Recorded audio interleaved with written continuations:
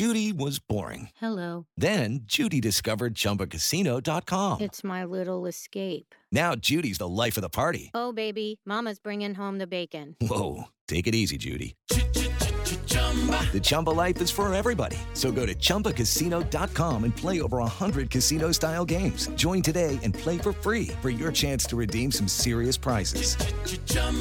ChumbaCasino.com. No purchase necessary. Void where prohibited by law. 18 plus terms and conditions apply. See website for details. The following podcast contains explicit language. I want to tell you my secret now. I see dead people. Silent Green is people! No, I am the Father.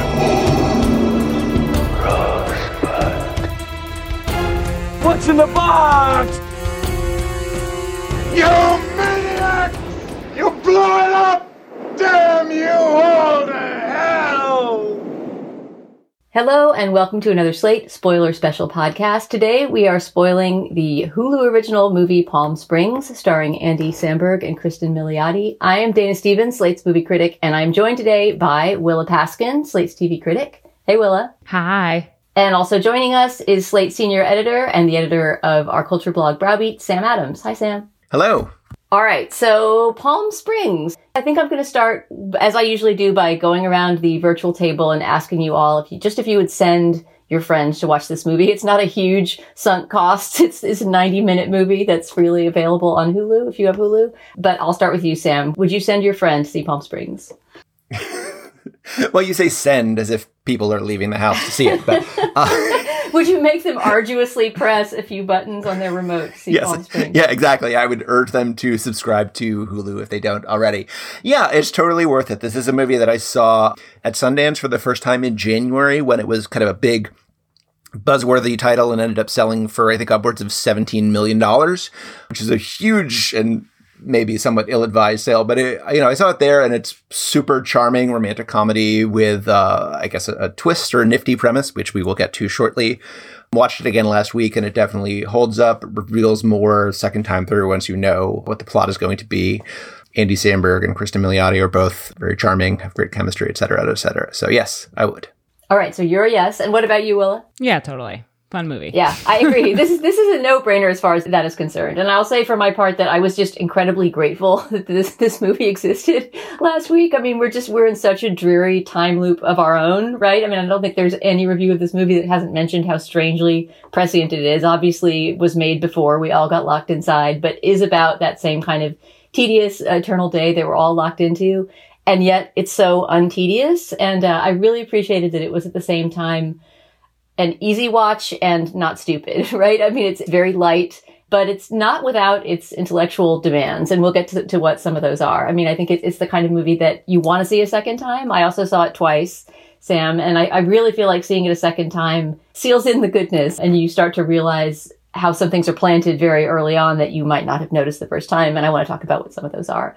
So maybe we should begin by just setting up the premise. Actually, the way I'm going to begin before we even do that is mentioning the writer and the director. Because as Sam mentioned, for some reason, maybe because Andy Samberg is the lead in this and he is also one of the producers on the movie and has always been one of his own writers with his Lonely Island comedy gang. And so it feels like an Andy Samberg movie, but it does have a director and it's a first-time director. And I think he produces a very accomplished debut film. His name is Max Barbakow, and I'm curious to see what Max Barbakow does next. The writer, Andy Sierra, this is his first feature that he's written. And so I think this movie, even though it's about a premise that we've revisited in a lot of things since Groundhog Day, has a feeling of freshness and collaboration that comes from maybe these two guys both making their first feature together and kind of an energy around that.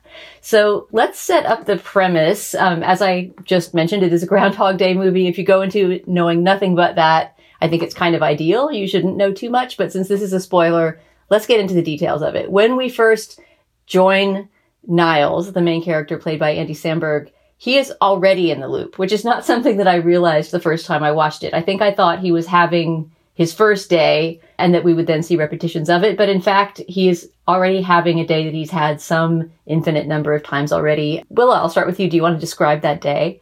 Yeah, he wakes up in the morning every day, seems to open with his girlfriend who doesn't like him and who he doesn't like saying, "Open your eyes," and she's putting lotion on the bed, and they perfunctorily fuck, and then he goes into the pool. He sits in the pool. He has some beers in the pool and a friend of his jumps in and he tosses him a beer. And like they have the same conversation, and then they end up at this wedding where he is so familiar with all the beats that he essentially like swoops in and gives the wedding toast. The wedding is for Christina Milioti's character's sister, and Niles, Andy Samberg's character's girlfriend, is in the bridal party. He's not super familiar with the bride and groom, but he gives this toast. So Sarah is supposed to give a toast, and she has not prepared for it because she's just sort of like the Rachel getting married sister of this situation. Actually, that becomes more true as the movie goes on. And he swoops in and gives this sort of bizarre but charming toast. And then one gets the sense that he's sort of like, he's like in a video game or something where he's mapped out every level. And so he just like decides what he wants to do that night. So like in the first day that we see, he sort of is flirting with Sarah, but this involves like, there's parts where he's like dancing on the dance floor and he knows exactly when this drunk guy is going to fall down. So he like swivels a chair underneath him. Like he's been there a million times, basically. They fool around and then end up in the desert in the night. They're fooling around and suddenly in the middle of the desert, someone shoots him with a bow and arrow. And this is like very jarring because it's like you're starting to figure out what's happening as like this 20 minutes of the movie are going on. It's like very light and jaunty. And then he gets shot with a bow and arrow and you're like, that's not like a Groundhog's Day thing. He sort of like runs through the desert to this cave, which is essentially the mystical cave that is the thing that creates the time loop.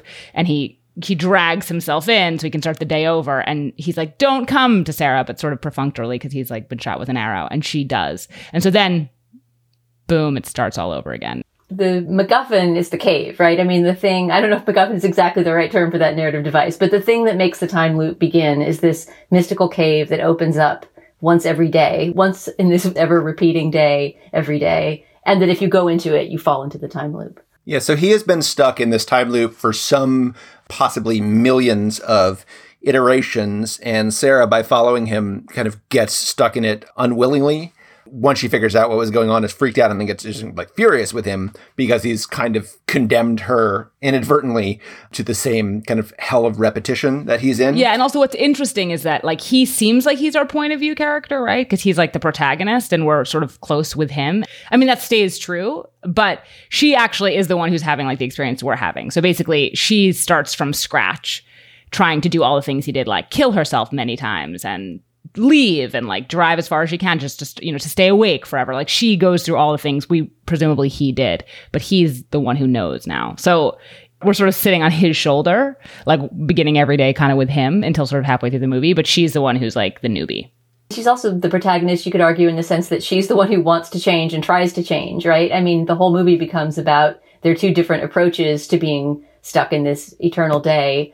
Hers is this very, at first anguished one, right? And then later it becomes this kind of constructive, she applies her full intelligence and will to trying to get out. Whereas he's this kind of nihilist who's just resigned himself to enjoying that one day over and over again as much as he can. But which he starts to be able to do once she joins him. He's like dead inside before she shows up. His idea of enjoyment changes, right? I mean, before he is this sort of hedonist who's just decided the most I can do is just sort of, drink and fuck my way through every day and just sort of try to enjoy it in my bleak nihilist manner. And when she comes along, it starts to open up. I feel like he isn't even enjoying it. He's just like, I can't die. So right. I do this. Well, that conversation that they have in the car early on, it's just a great moment when the kind of philosophical fundaments of the script are laid out, right? Where the different possible ways of approaching this life are laid out and how unsatisfactory his is, but how unable she is at first to kind of create any alternative to it. Well, his feeling is basically, I've tried everything there is to try. I've done everything there is to do. You find out eventually, yes, that he's like fucked everyone there is to fuck, and he's like killed himself in every way there is to kill himself. And none of it makes any difference. So now his goal is to just kind of get through things with as little interaction as possible. I mean, one of the things about this movie that I kind of enjoy, but stops me from thinking it's fully great, is I feel like there's so much resonance in this premise that the movie doesn't really dig into past a certain point. But there is some idea that they are both, Niles and Sarah, are people who are in some way kind of stuck in their lives. They are just kind of going in circles, and this time loop situation makes that literal, and then they have to find their way out and kind of reconnect with life in some way, which is sort of that more than anything is kind of the Groundhog Day redux of this, more than the premise even, I think. But then we'll get to the ending later, but it does sort of take, some sort of turn away from that eventually. But that idea of that they're just kind of going through life, going through the motions day in, day out, not really trying to improve their lives or do anything significant is what kind of gives the repetition. It makes it more than just kind of a problem they have to solve. Well, one of the interesting things also about their sort of philosophical disagreement and the movie is it's sort of in its conversation with how much their past matters. So like they get to know each other incredibly well. I would say like the most fun of this movie is sort of a segment where there's a beginning where she sort of is inducted into the loop. And then there's sort of the beginning of her induction to the loop where she's just basically like trying to get out of it, trying to kill herself, furious, like trying to sort of figure out what's going on. And then she sort of gets on board with him of like them just being stuck, and they proceed to have like a montage of good times, which is like very charming. Like they just start to amuse themselves and each other, and they just like do crazy things together and have a blast. I love the black humor of that montage because it includes everything from, having a flash mob dance in a bar to just crashing a plane because you don't know how to fly it, since you can just factor death into their, fun day montage without any repercussions. Totally. And throughout this whole thing, they're sort of like decided in like a fully phony baloney way, like they're not going to sleep together because they have to spend so much time together. And you're like, seems very contrived romantic comedy, like tension thing that's happening here. But they keep having a conversation about how much they need to know about each other, like in their past, and if whether or not this just like being in the present in this constant interaction is a real like giving themselves knowledge of each other. That's all that really matters. And they like have a longer version of this conversation when they're sort of camping in one of the dramatic climaxes of the movie, which we could talk about a little, where they do sleep together, and then everything, of course, goes to shit. Yes, I can't wait to get to that scene, which fascinatingly is right in the middle of the movie. I feel like the symmetry of this movie is part of what's fun about it. It's exactly 90 minutes long, and that happens exactly at the 45-minute point that they sleep together and sort of, turn a new page in their relationship. You can tell that she's kind of a mess, and the way in which she's a mess, and you tell that more and more. But his whole thing is like, I think you're imputing a lot of like Andy Samberg man-child stuff to, like, the audience is bringing a lot of that, right? We're like, what's his deal? Oh, probably he's just like a grown-up who doesn't want to grow up. And I think that because that's an Andy Samberg character, right? Like, we don't actually ever find anything out about Niles. Yeah, I mean, this is a place where I kind of agree with Sam. If I was reviewing this movie, I feel like I would have almost all just lovable, cuddly things to say and send people to see it. But I think a place that it could have dug deeper is teaching us a little bit more as we go along and letting them learn a little bit more about their lives before. There's that moment also in the, the climactic scene where they're doing mushrooms in the tent and they end up sleeping together, where she asks what his job was and he can't remember. That's a great moment. But it would be great later on if, he did get some revelation about that. Or, for example, her family. She mentions that her mother has died and, the mom at the wedding is her stepmom. We hear something about her brother needing a blood transfusion or marrow transfusion from her sister, right? At one of the wedding toasts, there's this moment of like, remember when her sister saved her brother's life? Like, that's kind of a big deal. And that never reappears. I mean, I didn't need, big flashbacks with psychological revelations, but I think it would have deepened their relationship if they had brought a little bit of their past into the story. Maybe that was a deliberate omission, but... Yeah, I feel like with her, we got enough of it. Like, I got like the kind of dysfunctional picture they were painting of her. Not to jump ahead of ourselves, but it basically, at sort of a little past this halfway point, it becomes clear that she slept with her sister's fiance the night before the wedding. And part of the reason she's so desperate to get out of the loop is that every morning she keeps waking up in his bed. So she's like, every day she's confronted with what a terrible person she is. So I think they did a better job of being like, this is where she's coming from. His thing is like a little bland. It's nitpicking. It was a very fun movie. Anyway, should we talk about the camp? Yeah, there's a lot to talk about there. I mean, one of the things I think has to be just one of the eternally unsolvable mysteries of this movie, which is why do they see dinosaurs? Why is there a row of brontosauruses majestically moving in the background at a certain moment? Are they just sharing a mutual drug trip vision? Or is there something about the time loop that makes it involve prehistoric time? Yeah, I mean, the first time they're kind of tripping, but the last shot of the movie is the dinosaurs coming back, which feels like just a little bit of like a screenwriterly, fillip or something, but definitely the last shot of the movie is not a point of view shot. They're not on hallucinogenic drugs at that point. So that would seem to be real somehow. This is like the first time this ever happened. I watched this on my computer, like just my laptop. And in both times, I could not see the dinosaurs. I went back and found the dinosaurs after reading about it. But it's like the first time where I was like, oh, the experience of watching this movie on like such a small screen literally like made me miss like a significant, I heard them talk about the dinosaurs in the middle one, so I knew that had happened, but I didn't see them in the last shot until I was like reading spoilers about the movie. And I'm not the only person, because like I talked to some other people from Slate who were like, yeah, I didn't even notice the dinosaurs at the end. There's an argument for the theatrical experience right there. You will miss a major plot point if you don't see Palm Springs on a big screen. What is your theory about what the dinosaurs are doing in there, Willa? Well, this is getting way ahead of ourselves, but sort of the readings of the dinosaurs, the LA Times wrote a piece that's sort of about like the ambiguous ending of Palm Springs, and the dinosaurs in that context, like it's like, oh, the dinosaurs are still here. I mean, we're jumping ahead of a whole bunch of plot, but basically they get out of the time loop. Sam spoke with a physicist about this, so we'll let him explain how exactly that happened. But like they get out of the time loop, there's this explosion, and the last scene in the movie is them at their hangout spot in a pool, literally saying, it's November 10th. Like they moved on to the next day, and then the camera pans up and you see these dinosaurs. So like one way it could be like, oh, it's just this sort of symbol of like their, of how love is like a dinosaur and like it's still here even though they've gotten out of the time loop. In this piece at the LA Times, it was like, or is it saying like everything's still super weird and it's ambiguous and maybe they didn't, maybe they're in some other time zone or whatever. And I just think like if this movie was trying to be ambiguous about the ending, like they should have ended on the explosion, and the dinosaurs are like kind of weak sauce to me. Like they got out of the time loop and like everything is fine. And that's fine. Like that's a happy ending to their movie. I just think if they really wanted to be ambiguous, the dinosaurs are like. Yeah, I mean, in a movie that is so big on tying things up, that ties up so many things impressively well, it's not that the dinosaurs are an untied loop, it's that they're a piece of string that was meant to be untied from the beginning. And I love that because it just keeps me wondering what's going on. But yeah, I'm not sure that I can really justify its place in the screenplay. Yeah, as Willa mentioned, I interviewed Clifford Johnson, who was a theoretical physicist who was the consultant on this movie.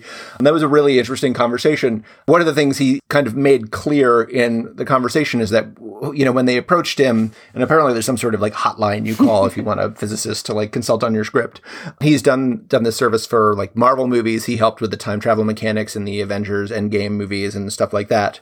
So one of the first things he told them is that like infinite time loops are impossible. My sense is now that there's sort of a thing where once the gravitational waves were they found evidence of them a few years ago. So now that we're in the place where time loops are sort of mathematically possible, but physically impossible. Like there's no place in the universe where they could actually happen. So that's sort of the first thing he told them. And then at that point, it's, well, I'm advising with theoretical physics. So, when there are like bends in the space-time continuum or whatever, they tend to involve like black holes or the amount of force that was unleashed when the universe was created. So like don't have a time machine because that's stupid. Just have like a natural phenomenon because it's a little closer to the truth. So it's all kind of helping them just have a slightly more interesting breed of nonsense rather than actually working out the mechanics. So if people get into like, well, you look at the ending, like, Andy Samberg is still in the loop, but he doesn't know that there's a loop because he's escaped it. So is that like an alternate Andy Samberg? And are we in like a splinter dimension at that point? And it's just like, this is not a movie where you're actually meant to be doing that. Like, this is not like a Christopher Nolan's Interstellar, where they're out there like having Kip Thorne on tour with them, like explaining how all the time travel mechanics of the movie work perfectly and stuff like that. It's just, it's a little closer to the truth. It's a little more, scientific or interesting or whatever. But I think you're kind of wasting your time a little if you spend too long thinking about it, because I don't think they spent that long thinking about it. So I think, the dinosaurs are just there to be, I think, not all of this is explained. Right. Not all of it makes sense. There's always going to be some element that's elusive or, unnatural or illogical or whatever. I mean, one of the weirdest things in this movie is there are two characters in the movie, neither of whom we have any reason to assume speak Arabic, who say shukran at the beginning of the movie. One is the man who's in the pool with Andy Samberg. The other is kind of a elderly grandmother played by June Squibb from the movie Nebraska. Why did they say shukran? Like, with the screenwriter, she's like, oh, it's boring to have them say thank you. What if they just say it in Arabic instead? Like, there's no reason for that. It doesn't make any sense. You could come up with a theory about how this is like a slightly parallel dimension where, people say it instead of thank you or whatever, but it's just, I feel like it's just to kind of spice things up and make it a little more interesting. So I feel like that's what the dinosaurs are doing as well. But the June Squibb character, it's sort of implied at the end that she's also been stuck in this loop. What happens essentially is like they have sex and they're kind of like both like, oh, we're in love with each other, right? They like both wake up with a smile on their face and then it just all goes terribly.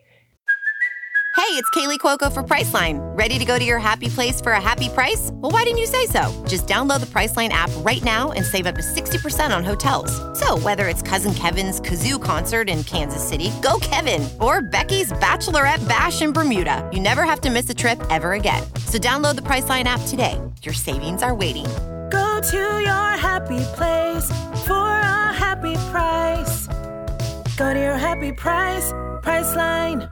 Judy was boring. Hello. Then Judy discovered ChumbaCasino.com. It's my little escape. Now Judy's the life of the party. Oh, baby, mama's bringing home the bacon. Whoa, take it easy, Judy. The Chumba life is for everybody. So go to ChumbaCasino.com and play over 100 casino-style games. Join today and play for free for your chance to redeem some serious prizes. ChumbaCasino.com. No purchase necessary. Void where prohibited by law. 18 plus terms and conditions apply. See website for details. Well, for one thing, the reveal, did you notice that the reveal that she slept with the groom the night before happens after that morning, right? Which I think implies a few things. I mean, it implies that the conflict is intensified now that she's starting to fall in love with the Andy Samberg character. But it also invites us, the viewers, deeper into the movie. And that's a very confusing reveal at first. There was a moment that I thought, well, wait, did she think that she was sleeping with Andy Samberg, but she was really just with the groom guy? And it took me a moment to put together that is part of her loop because we hadn't seen it at any moment before. Yeah. It is also like it's like he can't even remember like the days before. And so she's getting further and further away from the person who would do that, like would sleep with her sister's fiance, but she can't actually get further away like in time. I think that was kind of like poignant. Right. I have a question actually about memory and how memory works in this movie. And it's one of the things that I really do think to me was an untied loop that I don't understand, which is why does she not remember? And here we're spoiling something else that we haven't talked about yet, but why does Kristen Miliotti's character not remember that she slept with the Andy Samberg character thousands of times, as he reveals to her later on? She wasn't in the loop then. Like all the people that are doing it over and over again for him are not actually in the loop. It's his loop. Like they're not right. They're not there. So the thousands of times that they slept together, it was just him being stuck over and over again, but she was still on her thread. So like, I mean, there's like more than one version of her. I mean, there's thousands of versions of her, although the movie doesn't get into that, right? Because maybe those people just disappear at midnight or whenever he goes back in the hole. But so they're all like chess pieces for him, even though they have their own free will, sort of. So it's not her memory. She didn't do it. It wasn't her. She wasn't in the loop yet. And what about the very end? I mean, I only bring up the very end, the little pop-up credit sequence, because it brings up the same thing. As Sam mentioned, that, we see the J.K. Simmons character we have to talk about at the bar with Andy Samberg, and Andy Samberg doesn't seem to know, right? He's pre-loop again. Mm-hmm. So what's being implied by that? It's that Andy's out of the loop. Niles is out of the loop at that point. They've exploded out. But Roy is still in the loop. So he comes back and expects to have a conversation with Niles where they're both still in the loop, right? So they know each other. And Niles doesn't know who he is anymore because Niles isn't stuck in the loop. It's like, that's why he's like, oh shit, he got out. That's what Roy's revelation is on talking to. Although if you logic that out, if Niles has been sort of ejected from the loop before he went into the loop in the first place, which is what that ending kind of implies, because when Roy says hi to him, he doesn't even recognize him. That means that also that his entire relationship with Sarah has been overwritten and erased, which is probably not what the movie wants us to conclude. I know, but I don't even think, it's just like Roy is still doing the same day. He's stuck, and he's in the rut. And they're Niles and Sarah, who were in there, that version of them is out. It's the same logic. It's the same logic as why Sarah doesn't remember sleeping. Yeah, it's just like, it's not, those people are still on the one time, they're on the one timeline. And it's just the people who are stuck who keep encountering them again and again. It's just from the point of view of the person who's stuck. Everyone is all the other people just sort of orient around them for their stuckness. Right. But once you're in the loop, you do retain information, which is how she figures out, she devotes herself to educating herself in physics enough to figure out how to get out of the loop. Right. So that's basically what happens is after they sleep together, they end up having this huge fight where Roy reappears, where she tries to kill. I mean, it gets very bleak, right? Like that is the scene with Roy right after where she has the police. Yep. Right. Where she like shoots Roy. Anyway, she basically, they separate for like, again, thousands and thousands of recurrences, presumably, while she teaches herself quantum physics. And he just sadly won't even go look for her. So there's a part where he's sort of like so bereft because he's so bored and he's alone. And he finally figures out what's really eating at her, which is that she'd slept with her sister's soon-to-be husband by like smelling her perfume, which has been sort of teased throughout the whole movie. And then there's a cut and you're like, oh, so now he's going to show up at her door. Like at that, like, right? He's going to show up as soon as he wakes up. He's going to run and find her at like 7 a.m. And it just never happens. He just like passively is like, I guess I'll just wait for her to appear. And like that, I couldn't tell if that was just like a mechanics of the movie because they just needed to let her keep learning, or we're supposed to take something about his character where it's like, oh, you're so passive and ridiculous that like you've been so sad that this girl broke up with you and now you know where she is and you won't even go find her in the morning. But isn't he trying to go find her? I mean, do you mean he just could have set his alarm earlier? No, he can't set his alarm. He can't change when he wakes up. But like, he doesn't try to go find her. He's like, oh, I figured that out. And then he just waits. Like, he doesn't try to go to where her room, like he knows where she slept that night. At the beginning, he tries to find her by going to where her family is and like being like, where, and she's not, we know now she doesn't sleep there that night, right? She's like, but he now has this information about where she is and he never shows up at that hotel room. There's literally a smash cut in the movie where I was like, oh, now he's going to show up, like knock on that door. And he didn't. He just waited for her to come back to him because it's a weird writing or because he's really so passive and scared. Yeah, I guess it does go with the passivity of his character, but you're right. That is the moment where you could sort it out and come up with an alternate solution if you wanted to. Hey, because we haven't mentioned him yet, I feel like we have to talk about Roy, J.K. Simmons' character, if only because I now really want a spin-off that's just entirely about Roy. He's such a great character and just reminded me of how funny J.K. Simmons can be. I mean, I guess we're used to seeing him be funny in that kind of martinet yelling mode that you always see him in, but his character in this has a different quality of kind of sweetness, and I absolutely loved him, especially in the scene where they do some kind of drug that it seems at once to dye their noses bright yellow and bright green. Like this really farcical scene of the two of them getting high and bonding together. I loved it. Right, which is how Roy ends up in the time loop in the first place. Like, Niles they do a shitload of drugs together, and Niles is just kind of totally blitzed, like wandering his way towards the cave at the end and isn't really aware that he's, dragging Roy with him or doesn't, was too high to care at that point.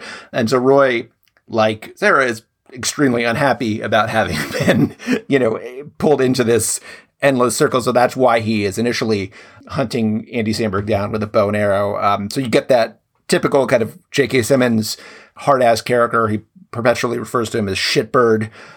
And then we get towards the end of the movie, he disappears for quite a while from the plot. And then eventually Niles kind of tracks him down in Irvine, which is where he's from. One of the plot points is that Roy kind of only shows up later in the loop because he, lived away from the wedding venue and had to make his way out to Palm Springs. So he only shows up in the afternoon. Niles goes and tracks him down. And Roy has basically made peace with his situation. When they're doing drugs in the first place, Roy is talking about, oh man, I got I'm so sick of being married to this woman. And I, got her pregnant and got stuck and got married and we had 2 kids. And he's basically kind of unhappy with all of that and kind of drowning his sorrows in coke or whatever it is. And then when Niles finally tracks him down, Roy has kind of made peace with it. And he's, out back grilling, watching his kids play in the yard. He's cooking tuna steaks for everybody and whatever. And he's just found peace with this endless repetition, which is what the movie is going to really about. So you get to see this other, more soulful side of J.K. Simmons, which is not kind of, the top line on his character actor resume. Like, it's not the thing that you immediately call him for, but he has, done in a few movies before, like the Coen Brothers' Lady Killers is one that kind of leaps to mind. It's nice that he gets to actually play like a range in a movie, which is not something that he gets to do very often. It leads to this very funny, the mantra of the movie is find your Irvine, which is supposed to be Zen koan, and it's obviously ridiculous, but works in the movie. It's such a California joke. Totally. Find your Irvine. And Irvine is it's a funny one for it to be find your Malibu. It's not as funny. Sounds like something someone would say that was horrible. He's sporadically hunting down Niles the whole movie. Niles he only shows up every couple of days because he has to schlep all the way from Irvine. And Sarah is always you have to fight back. And basically, Roy ends up getting pinned by a car, and we don't see it happening, but he dies in an ER or an ICU. And Niles has told us many times that dying in an ICU is the worst. Like, we never see anyone doing it, but just like this implication that they've actually all had this, you know, the pain is real. The memory of it is real. So Roy has had this experience of finally, like, he understands what he's put Niles through, and he has this sort of like peaceful change of heart where he's like, torturing you, I was actually torturing you. I'm not going to do that anymore. But his zen is obviously not that zen, because he does show up in that last scene in the movie looking to get out of the loop, right? I guess so, although we don't know exactly how far he is in the loop by then. That's true. Why does he keep going to the wedding? I mean, I guess Roy could, in a way, solve his problem by just not going. So Sarah becomes this physics expert and concocts this plan to basically blow up a bomb in this like very short period of time while they're in the cave, and it will hopefully bounce them out of the time loop that they're in. They have, you know, the climax of the movie of them debating whether or not to do that. But basically, right before she does this, she leaves Roy a message explaining the plan. And he gets it, and the next day he comes, and that's when he sees that it's worked, right? So it's like she's told him what she thinks is the way to get out of the loop, and now he has that information. So like he starts hysterically laughing. I mean, he like really guffaws when he realizes that Niles has gotten out, and your sense is that he's going to try to do the same thing. So he may have found his Irvine, but he's like, I think he's going to try to escape as well. And even in his loop, he says, like, I'm never going to see my kids grow up. Right. You know, I'm not going to get to grow old with my wife, whatever. So, yeah, he's made his peace with them. But now that he has actually come to appreciate what he has, it would be better for that to be allowed to kind of evolve forward in time. My one quibble with this movie is I think this movie is like really fun and enjoyable and just very satisfying through like 60 minutes. And then I did just find some of like the romantic comedy mechanics, like literally the speeches, not good enough. Like, as someone who's just watched a lot of romantic comedies and found this one to be very clever and creative, like the like, you know, the speech that Niles finally gives to Sarah when he's like realized that he loves her, like the when Harry Met Sally, like when you find the person, you know, you want to spend the rest of your life with, you want it to start right now. Like that version of that speech was very pedestrian. And a lot of those beats felt like not, like writerly wise, they were not as creative as the rest of the film. So that there's a real, like, you're going downhill really, really fast. Like, you know exactly what's going to happen, and it does happen, and it doesn't even happen in a super interesting way, which is not at all true of the movie to that point, which is doing a lot of things that you know it's doing, but in a really interesting way. Right. You mentioned that kind of dance floor scene from the beginning of the movie. And one of the things I like, especially watching the movie a second time, is it's sort of a, you know, very tropey, like rom-com scene where, you know, the heroine's kind of watching the hero on the dance floor and is a little unsure of him. And then he just seems to be preternaturally in tune with his surroundings, and he magically kind of falls into sync with other people who are dancing and, you know, pulls the chair under the drunk guy who's falling down right at the right moment. And it's just that sort of like magic realism rom-com, like this is the hero, you know, this is the guy you're going to fall in love with thing. Only we later find out it's because he's actually lived through that precise moment some infinite number of times. And so actually does know in advance literally every step everyone's going to take. I'd say that the moment that this movie won me over, that I really thought, you know, this is not just a pedestrian romantic comedy, but it's something special that I'm going to really engage in, was the physical comedy of that dance scene on the dance floor where he anticipates the movements of the other guests. And I can't remember what all the things are, but, you know, takes a sip of someone's drink, you know, keeps someone else from falling down, leaps over another guy as part of his dance move. Because it was really good physical comedy. And I just respect that, you know, a movie that primarily is heady and verbal and is about ideas had this key crucial moment that was about timing and stunts, you know, very simple stunts, but very effective ones nonetheless. So I like the way that the infinite repetition kind of undermines or plays with the infinite repetition of the rom-com genre and the scenes that we've all seen a gazillion times. But then when you get into the parts where it is actually just, you're supposed to treat this big speech as if it's the first time anyone's ever said something like that to someone in a movie, it naturally feels like a little air has been let out of the tires at that point. I mean, I'm going to stand up for the relative lameness of those speeches. Maybe this is just because I'm extremely attracted to Andy Samberg and I would be happy if he said anything romantic to me. But I think that they're supposed to be kind of lame speeches, right? I mean, she immediately shoots them all down. I think the idea is supposed to be that he is struggling with being a romantic hero and that she is also over it, right? And some of the jokes in those scenes are how she deflates him after he thinks, you know, I'm really bringing it this time. I guess I'm thinking specifically of the speech he gives like at the cave, which is like a very "you had me at hello" situation, and like it doesn't have a "you had me at hello" line. I mean, that's a very high bar, admittedly, but like it does, like it just went on a long time for it to not be such a good speech and for her to shoot it down. I mean, also just the whole, even up to that point. So basically they're separated for this extended period of time. He's totally miserable. He's realized he's in love with her. We don't know, but you know, she's probably realized she's in love with him long before that, but she's like trying to figure out how to get out. She shows back up. She finally sees him again. And she's like, I have this plan to get us out. And they end up having this fight about the two philosophical poles of the movie, which is like, she wants to try together to get on with their lives. It's worth it to her, even if it doesn't work, to try to move forward, like even if they die or explode. And he just wants to stay stuck. And even just in how those they're framed, those fights, it's just such not a fair fight because she's going to do it anyway.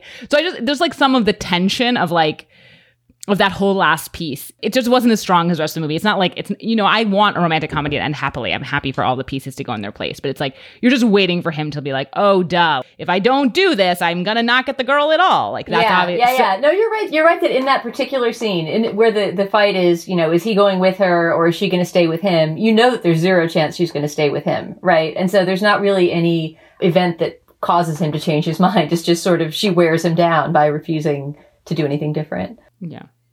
Right. And their little twist on that moment is she says like, okay, you have one more sentence to say to me. And then he does this big like run on thing and he's like, comma, semicolon, dash. Yeah, see, that's and funny. it's just like, that's you have like writing. grammar humor is what you're bringing to this. Like, I feel like not only could Nancy Meyers do better than like Anne Fletcher could do better than that. Like, I raised the bar a little bit. Ampersand made me laugh. I enjoyed Ampersand.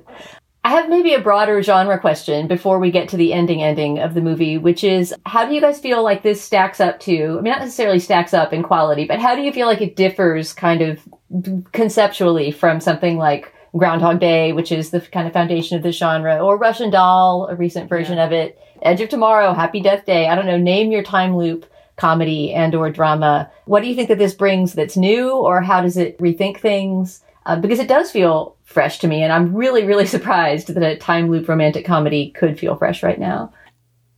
I don't know. I mean, it's almost like it turns out that maybe that's like actually a great format for a movie, even if we've seen it in like every single thing you just named is so fun, and I would watch it right now. Like Edge of Tomorrow, great. Russian Doll, obviously great. Like Groundhog Day, would watch. Like there is something just very satisfying about it. That can't be the answer, right? But like, I guess the difference with those movies you mentioned, Dana and I don't know, this is extremely obvious, and I don't know why it took me this long to think of it, but because those are all movies about one person stuck in a loop, right? They're about, I'm stuck in this thing, how am I going to get out? And they're not about like two or three people. Well, Russian Doll is Russian Doll, eventually, yeah. No, Russian Doll does get into that, yeah. But it just, something about the kind of mundanity of like a couple being stuck in it and kind of just getting sick of each other. I feel like that's a nice twist on it. I mean, it is like the first rom-com to use that. Like, it's a good twist on a rom-com, like more than it's a twist on that format, you know? It's true. I mean, Russian Doll dangles the idea that it's going to be, you know, about two people hooking up and then very quickly discards that idea, right? And this picks it up and runs with it.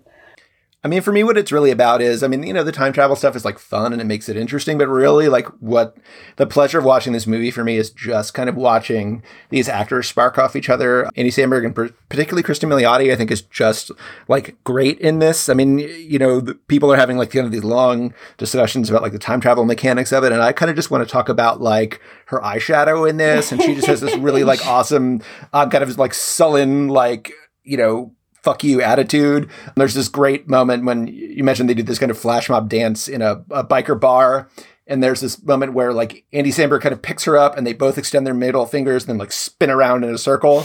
And like that energy that she brings to it, I just find like really, it may just be my type or whatever, but I just find that really like engaging, and I really We're just crushing out on the leads, basically, right? Yes. We're just crushing out. Yeah, I mean, that's what else are you supposed to do? That's what they're there for, so it works. It is funny that they do like skip the scene where she puts on so much eyeliner every morning, which she must do. Like, and also like it is funny about Christina Milioti, who's been in so many things and is basically excellent in all of them, but has never like does it feel like you're like, she should just maybe be famous now, but it's like never quite really happened. And you're like, oh, is this going to be the thing that it happens for? But I'm not sure that it is. She's just like very good, but always like slightly, do you know what I'm saying?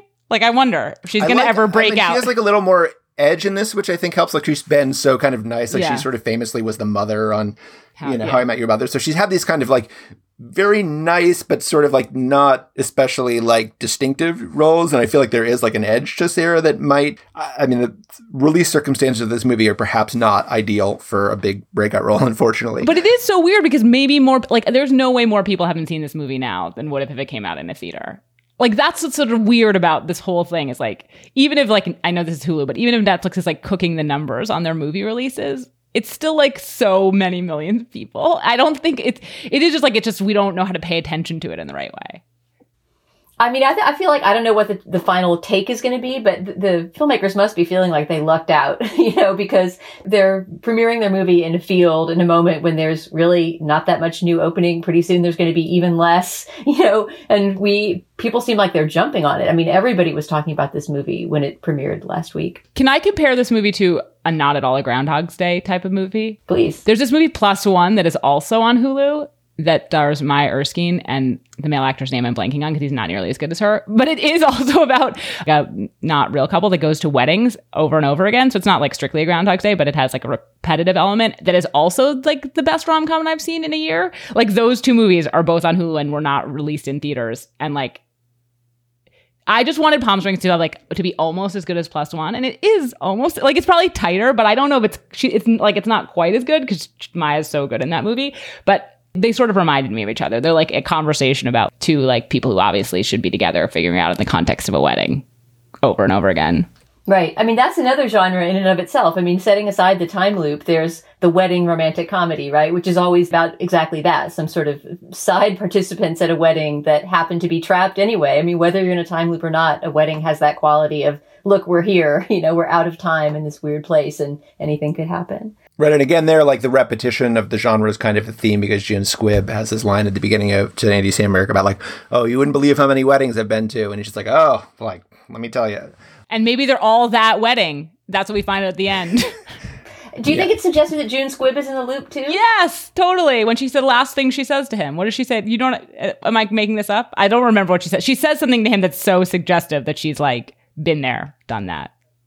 I see. To me, I thought that was, I mean, maybe this is just me attributing more profundity to the movie than is really there, but that, that being an old person was comparable to being in the loop, that she was talking from a place of wisdom of, just having lived a human life, and that there was an analogy between that and this, strange, unnatural life. I'm sure that meaning is there too, but I think like the fun of it is that it's both, So Kristen Miliotti's character figures out via self-education about physics in a diner with a big pile of books, and by, I guess, zooming with the same physicist that Sam talked to, who does a cameo, she figures out how to escape the loop. She sends a goat through the loop. We forgot to mention that there's this kind of hanger-on. He has nothing to do with the wedding, but there's just a local dude named Spuds that they know who owns a goat. And this goat is the very first thing you see on screen, actually, in the very first shot of the movie. The goat gets sent through the loop, or through the cave, rather, and it appears to work because the goat never returns. I sort of wish that we had learned whatever happened to the goat, but we never see the goat again, do we? I don't think so. I don't believe so. The goat is just out, enjoying life somewhere outside of the time loop. They set up all this tension around. So she's educated herself. She has this whole plan to blow them up, essentially, and sort of bursting them out of the box of energy that they've been stuck in. That's sort of like the gloss of what she's trying to do. And obviously the stakes are that they might die because they might literally blow themselves up, or they might get blown into who knows where, right? They're stuck in this day. Maybe they'll get blown into the future. Maybe they'll get blown into the past. Maybe they'll get blown into some other day, and they don't know sort of what's going to happen, but they're going to take this leap together. Niall shows up and agrees to take this leap with her, and then they go into the cave and smooch and blow themselves up in this. And I really thought the movie was going to end then, because I don't know. It could have ended then, right? We just wouldn't know. But it definitely that would be so dark. Did you want the movie to end that we don't know whether they're dead under a pile of rocks? I mean, I didn't think it was dark. It was like, we don't know what's going to happen. Like, who could say? I'm not sure. I mean, that's to me what I find sort of bizarre about the dinosaur move. It's like, if you really want to introduce ambiguity, like, there's a lot of ambiguity you could have introduced by not like giving them this perfect happy ending, which I'm not saying I'm mad about it. But anyway, so they explode themselves, and then you see them the next day, like hanging out in the pool. they're like together, and he's like, we got to go pick up my dog, I guess. And it turns out he's had a dog for like his trip to this wedding.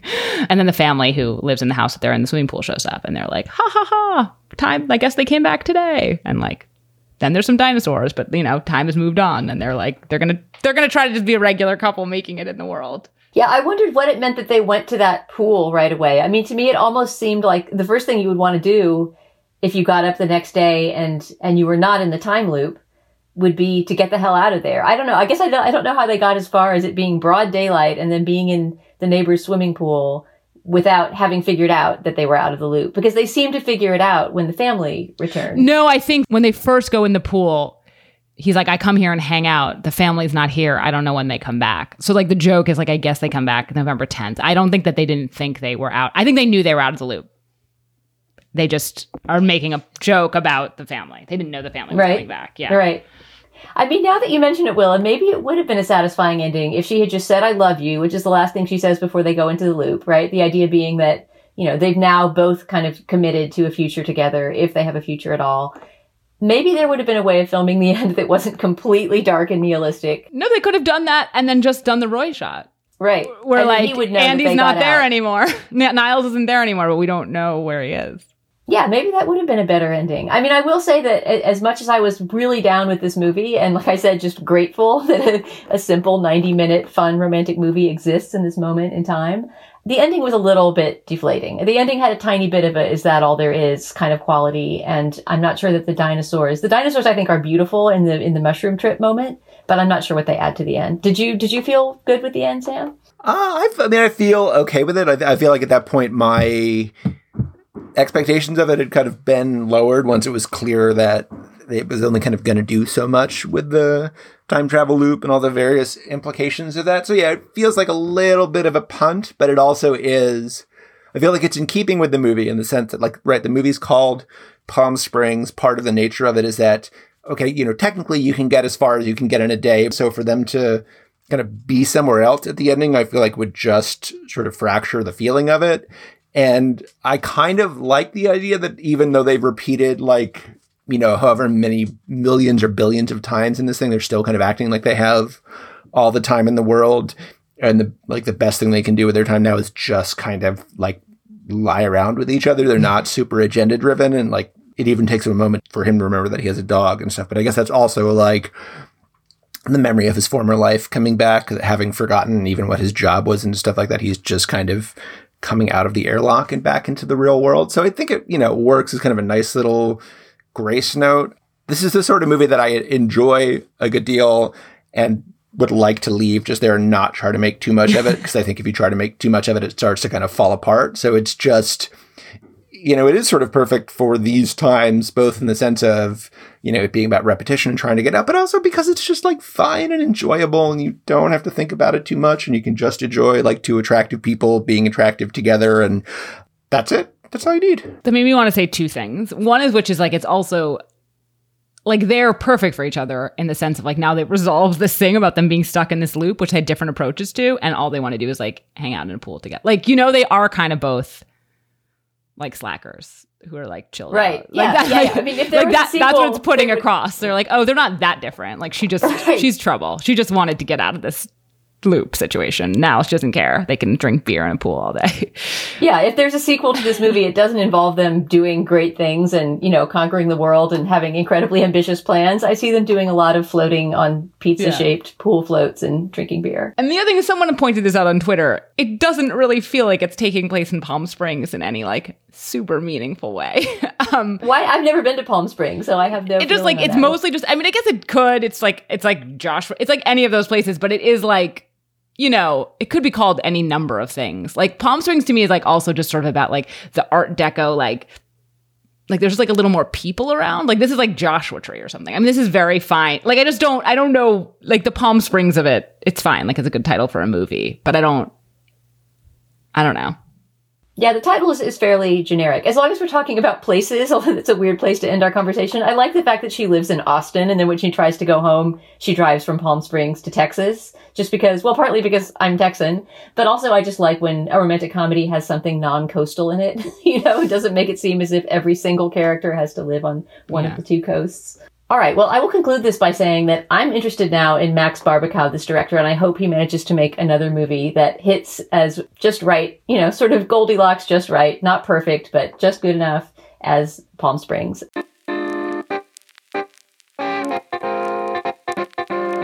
And thank you guys very much for coming in to spoil this one with me. Thank you for having me. Thank you. Our producer today was Rosemary Belson. As always, you can write us at spoilers@slate.com if you have some feedback on this episode or ideas for other movies or TV shows or podcasts that we should talk about on the Spoiler Special. For Sam Adams and Willa Paskin, I'm Dana Stevens. Thanks for listening, and we'll speak to you again soon. With Lucky Land Slots, you can get lucky just about anywhere. Dearly beloved, we are gathered here today to... Has anyone seen the bride and groom? Sorry, we're here. We were getting lucky in the limo and we lost track of time. No, Lucky Land Casino, with cash prizes that add up quicker than a guest registry. In that case, I pronounce you lucky. Play for free at LuckyLandSlots.com. Daily bonuses are waiting. No purchase necessary. Void where prohibited by law. 18+. Terms and conditions apply. See website for details.